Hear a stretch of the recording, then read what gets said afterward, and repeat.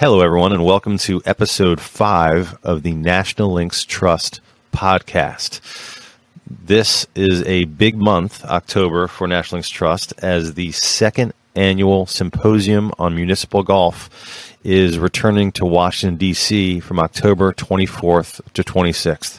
I actually attended some of the symposium last year, found it riveting, met a ton of interesting people within the industry, and I'm sure this year will be even better. This year's symposium's got a ton of interesting guests. It's going to be hosted by Golf Channel's Damon Hack. The keynote speaker is Mike Whan, who's still relatively new in his position as CEO of the USGA. And the symposium will be opened by a Q&A with famed golf course architect Tom Doak. And those are just a few of the list of guests, speakers, and participants in various panels at the symposium. I encourage everyone to go to nationallinkstrust.org to learn more, and tickets are still available. Participating in one of the panels, it's actually the panel on sustainability in municipal golf, is the guest for this podcast, up-and-coming golf course architect Christine Fraser. Christine is based in Canada. She's been featured in a lot of media recently, including in this month's Golfers Journal with a conversation between her and Gil Hanse. In our conversation, I get to learn more about Christine's history and some of her perspectives that is helping make a name for herself, that include her approach to sustainability and how golf course architecture can have a social impact and be socially responsible. Really enjoyed getting a chance to chat with Ms. Fraser, and I hope you enjoy our conversation as well. This episode is again sponsored by NLT Shop. If you use the code POD20, POD20, throughout the shop, it's good for 20% off. You can go to either shopnlt.com or nationallinkstrust.org, and up in the right-hand corner, click on NLT Gear, and you can get all sorts of items within the shop for 20% off with code POD20 just for listening to this podcast. Golf, on its face, is not the most welcoming game. We need to provide opportunities for people to feel comfortable at the golf course, to ask questions, to learn, and to meet new people. And I think that's a big part of what we're trying to do at National Links Trust. All right, we are here with Christine Fraser of Christine Fraser Design. How are you? Hey, Alex, I'm really good. Thank you. So where are you right now? Where am I talking to you at? I am at home in Windsor, Ontario, which is about a 6-minute drive to downtown Detroit. Oh, wow. That close to Detroit. Yeah. So you're right across the river. Right across the border. Oh, interesting. I'll have to, when we're done here, I'm going to pull up a map and figure out where I'm talking to. A fun fact about that is Detroit's actually north of us, so which is very strange for a Canadian because usually America is south of us. So Windsor is actually south of Detroit. So there you go. That's pretty wild. That sounds like something that would be on Jeopardy. That's probably pretty unusual. I read about there's a golf course in Canada just north of on the Washington border, north of Seattle, that it's only, or maybe it's in the United States, but it's only accessible by going back across the border into Canada. Do you know what I'm talking about? Oh, wow.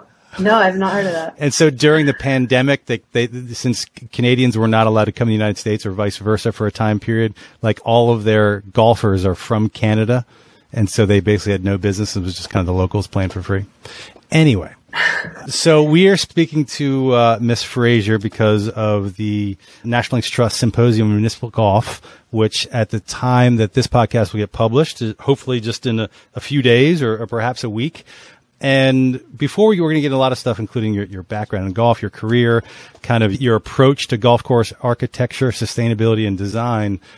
But so a couple things. One, we'll get into the symposium as well, but there's a couple interesting things that make you, I think, unique to the golf architecture world. One, when I think of golf course architecture and golf course architects, they're typically older. You know, they've been around the block for a long, long time. They've got some gray in their hair.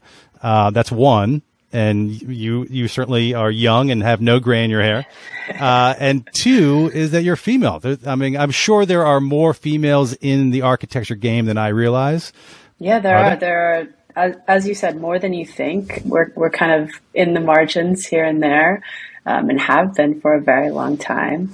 But yeah, it's quite unusual to run into another architect, or even to come across another woman in a committee meeting or on a board at a golf club. So it's a bit of a lonely business. I can imagine being a woman in this business provides you with some unique perspectives and unique experiences on how you approach architecture, how you approach golf courses, and how you approach design. Before we get into all that, I've done some research on your career. I've listened to a couple other podcasts that you've been on. And one of the most fascinating things about you is how you got into the game. I want to hear about Camden Braes Golf and Country Club in your hometown.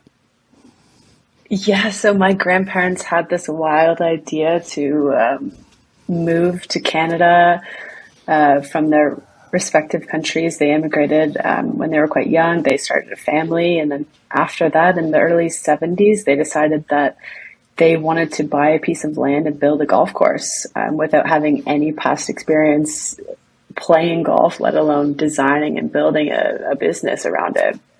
So that was a pretty daring and brave endeavor for them to undertake, and the golf course is still in the family today. And that was my introduction to golf through my mother, who was one of their daughters. And I spent every single day of every single summer growing up at that place. So I've really been born and bred into this industry. That's pretty wild. So literally growing up on a golf course, I mean, did you start at a pretty early age? I assume you started playing golf at an early age, but looking at golf course design and golf course architecture, like, was this something that you wanted to get into pre-college, for instance? Yes.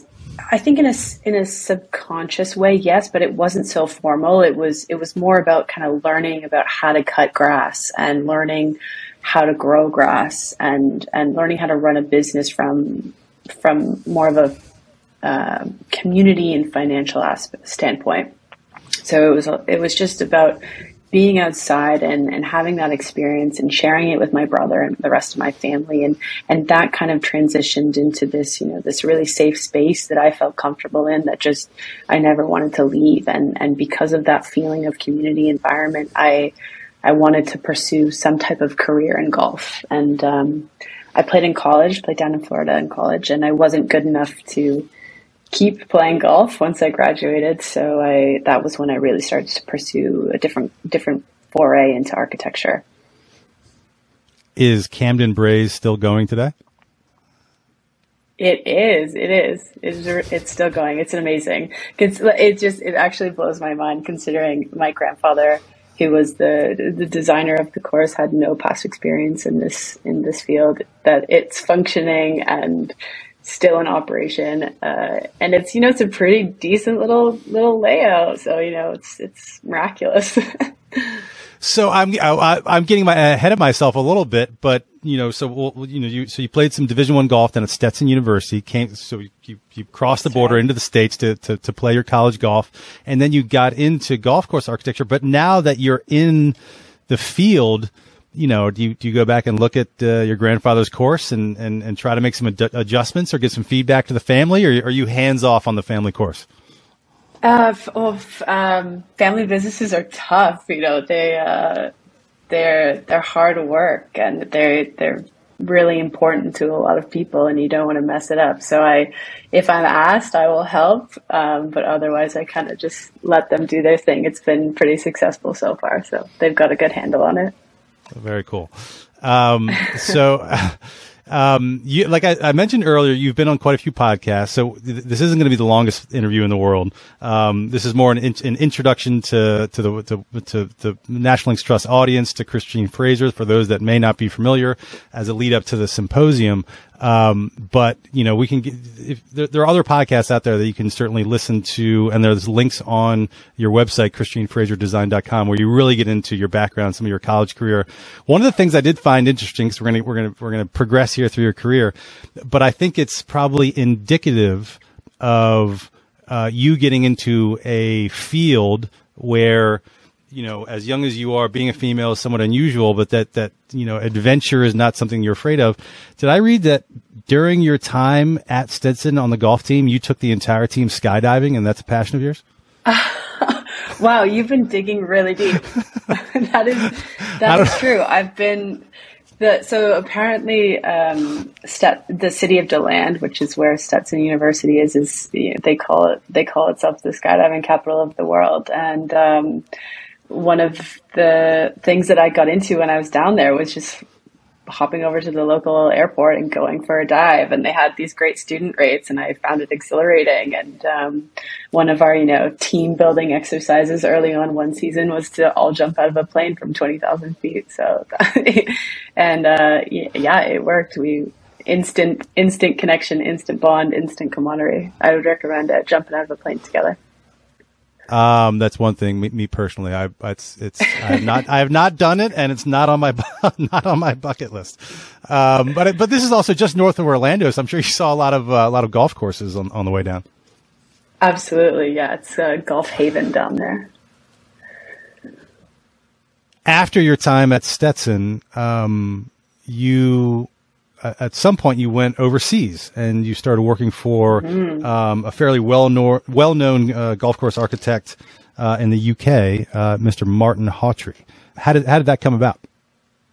Yeah, so there's a few different ways to get into golf design. There's no one way, and the path that I chose was to get my master's in landscape architecture. So I'm technically a landscape architect, but during those 3 years of the master's degree, the final year is development of a thesis. So for my data collection of that thesis, my qualitative data collection, I went over to Scotland and I interviewed superintendents and directors and secretaries from a number of different really important golf courses throughout Scotland. And one of those superintendents introduced me to Martin Hawtrey on that trip. And I had been studying and writing this thesis for 6 months at that point, and had come across his name and his father's name and his grandfather's name numerous times in my research. And so I kind of geeked out a little bit at the thought of meeting and speaking with Martin Hawtrey and sort of picking his brain on some of the design ideas that he has explored over in the UK. And we kept in touch. And at the time, he was working at a golf course in Toronto called the Toronto Golf Club, and he had said, next time I'm there, why don't we get together? And that was kind of the beginning of a really long lasting, important relationship between him and I. And he's my mentor in many different ways, and he's taught me a lot and exposed me to a lot of different types of golf courses and different ways of thinking about design. And as I understand it, that job at Toronto Golf Club being, a pretty prestigious course, he really gave you the reins on some of the renovation, early in your career. Is that right?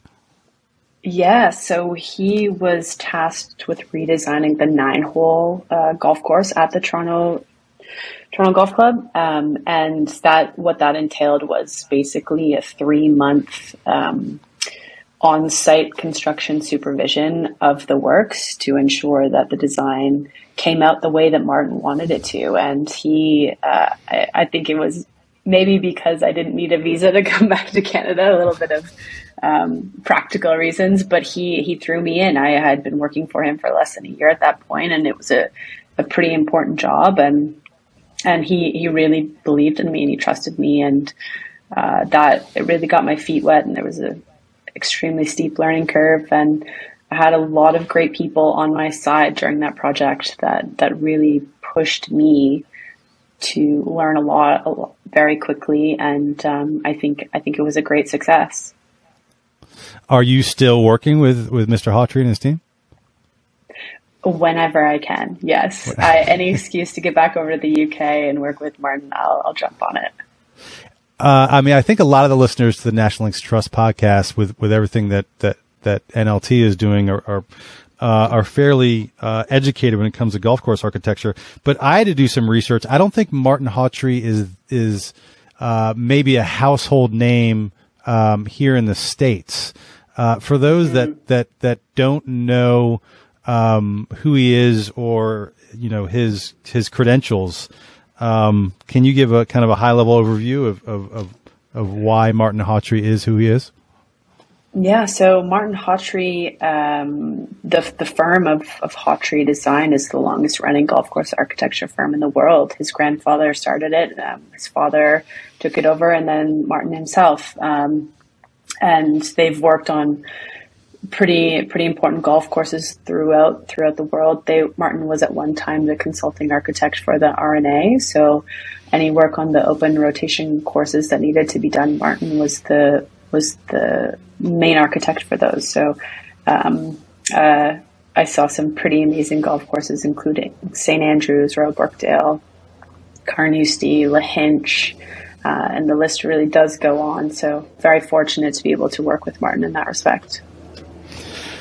So but what I really, I think what a lot of folks want to hear and how you, and what your work is so relevant to, National Links Trust mission is a lot of what you talk about on your website. And you've got, for folks that haven't seen it, it's ChristineFrazierDesign.com.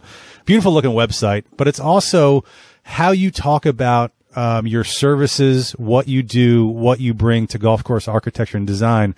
You talk about it in very different ways than I think most golf course architecture firms certainly do on their website. And I want to jump into it, into a few of the bullet points you put both on your services, but also on you as an architect, because I think a lot of it aligns with National Links Trust and just kind of this new movement in golf of promoting accessibility. And one of the first thing that you talk about in your services, social impact.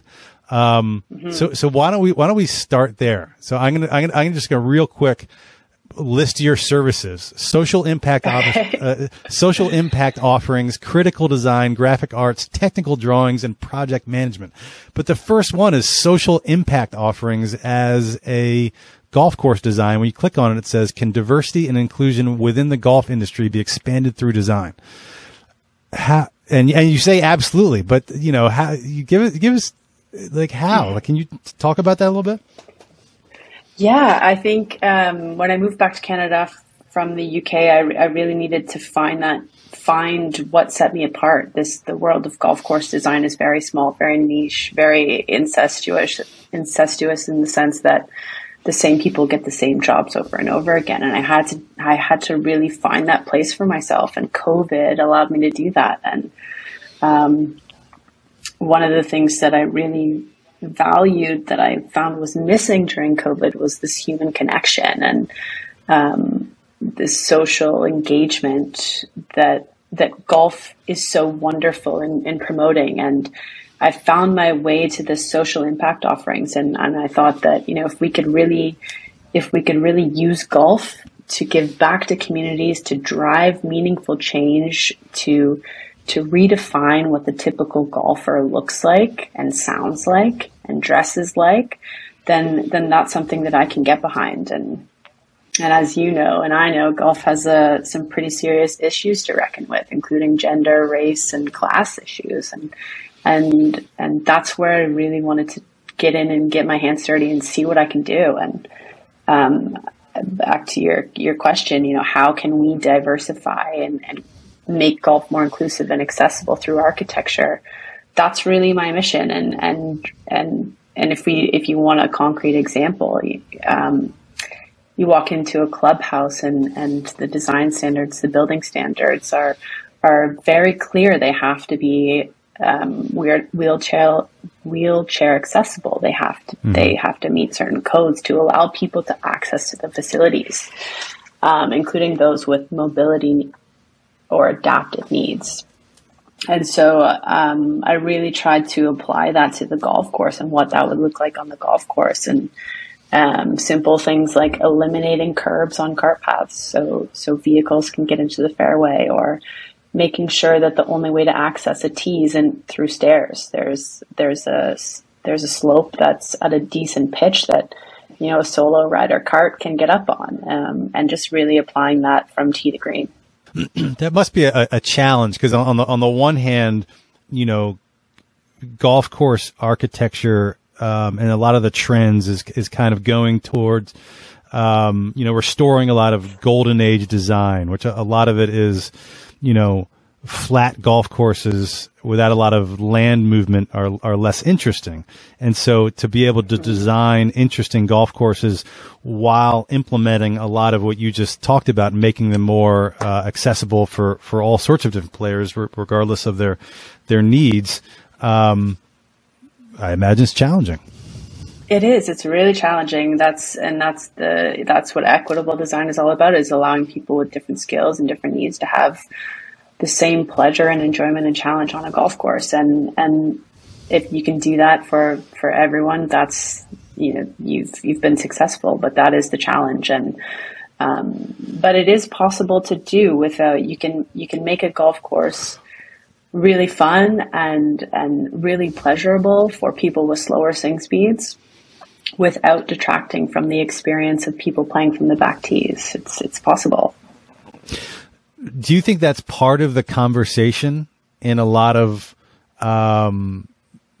meetings or maybe RFPs for renovations, restorations, new golf course builds? Do you think today that adaptive consideration, or I'm just reading through some of your bullet points, like design for women and girls, participation for more senior players, do you think that's part of the discussion in a lot of these projects? I think it's a smart business decision. It should be, if, of course, there's moral and ethical reasons behind why being more inclusive is the right thing to do. But if you want to look at how that can generate revenue, the answers are pretty clear. If you can get more people playing golf for longer periods of time, that means starting earlier as a beginner and playing later into their senior years, then it's a good business decision, and that's often the strategy that I take going into a new job is trying to show people that there's more to it than just being ethical. It can help the business in the long run. I certainly, and I know National Links Trust agrees with you wholeheartedly. I guess I'm curious if some of that requires you to educate them a bit, because a lot of this hasn't been thought of in the past. And may not have been their, consideration on new jobs, even though, to your point, it absolutely should be.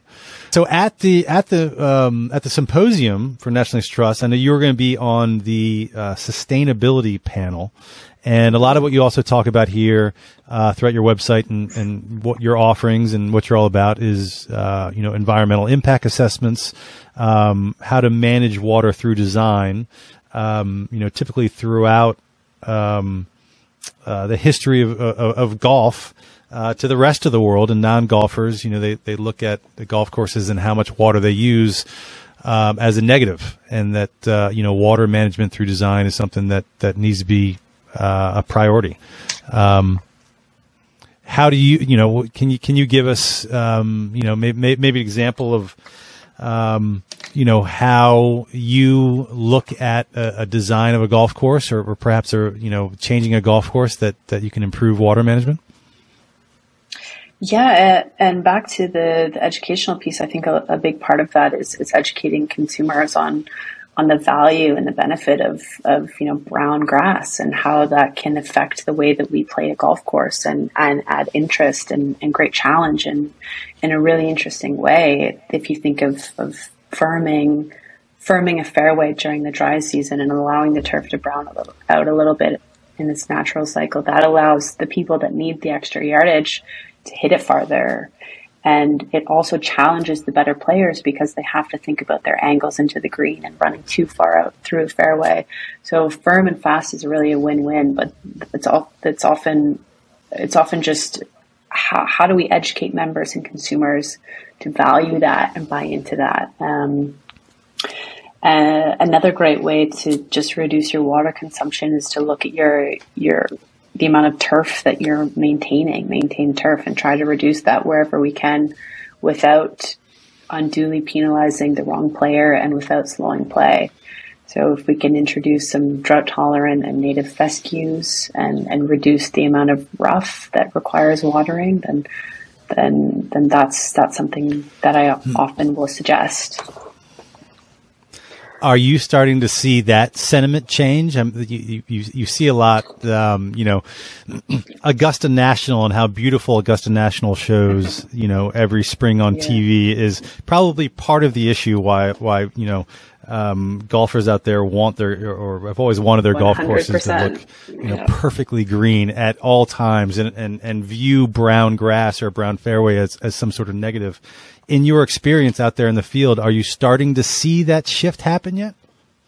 Yes, definitely. And golf's at a point where we really need to consider the cycle that we get in between sustainability and participation, and making sure our rates of play stay up, as to how directly correlated that is to reducing our maintenance costs. So if we're insisting that our grass stays green all year round, and if we're insisting that our bunker sand be imported from Ohio because it's white, then all of those costs are being passed down to the consumer. And if we're talking about how to diversify and how to be inclusive, then we need to make sure that we're not stepping backwards in all of the work that we've done so far to make golf more accessible.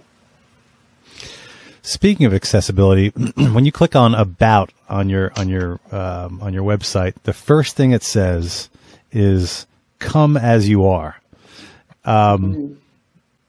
What does that mean to you? For me, golf. What I'm trying to do is bigger than just playing golf. It's using golf to make people better and improve their relationships with the people that they care about. And the idea of come as you are is really allowing people to feel like they're in a safe space in golf, and to be vulnerable and to express themselves through fashion and through music, and through language, as they want. And golf has not always been that open and welcoming. And I really want to push the boundary of that and just consider the marginalized groups and ask them what they need and center them in design for once. And I don't know what the end result of that looks like, but I'm curious about it. I want to see. I love it. I mean, I think traditionally when you think about going to a golf course, whether you're a new golfer or not, come as you are is the last thing you think about, because you think about, golf's one of the few sports where there's a dress code, and depending on where you're going, that dress code can vary, but there's almost always a dress code. So the idea of come as you are almost doesn't exist in golf. And I find that interesting that you put that front and center on About who you are as a golf course architect. Yeah, and it's just about reducing barriers to entry, and architecture is one way to do that, and allowing people to come as they are is another. And we have to consider the language we use on the scorecards and how that affects people and how that puts up walls and really marginalizes people. And it goes from there. So architecture all the way down to the wording we're using on the scorecard is really important to reduce barriers. Do you think particularly because, National Links Trust is all about municipal golf, and especially when we're talking about golf courses that are owned by a municipality.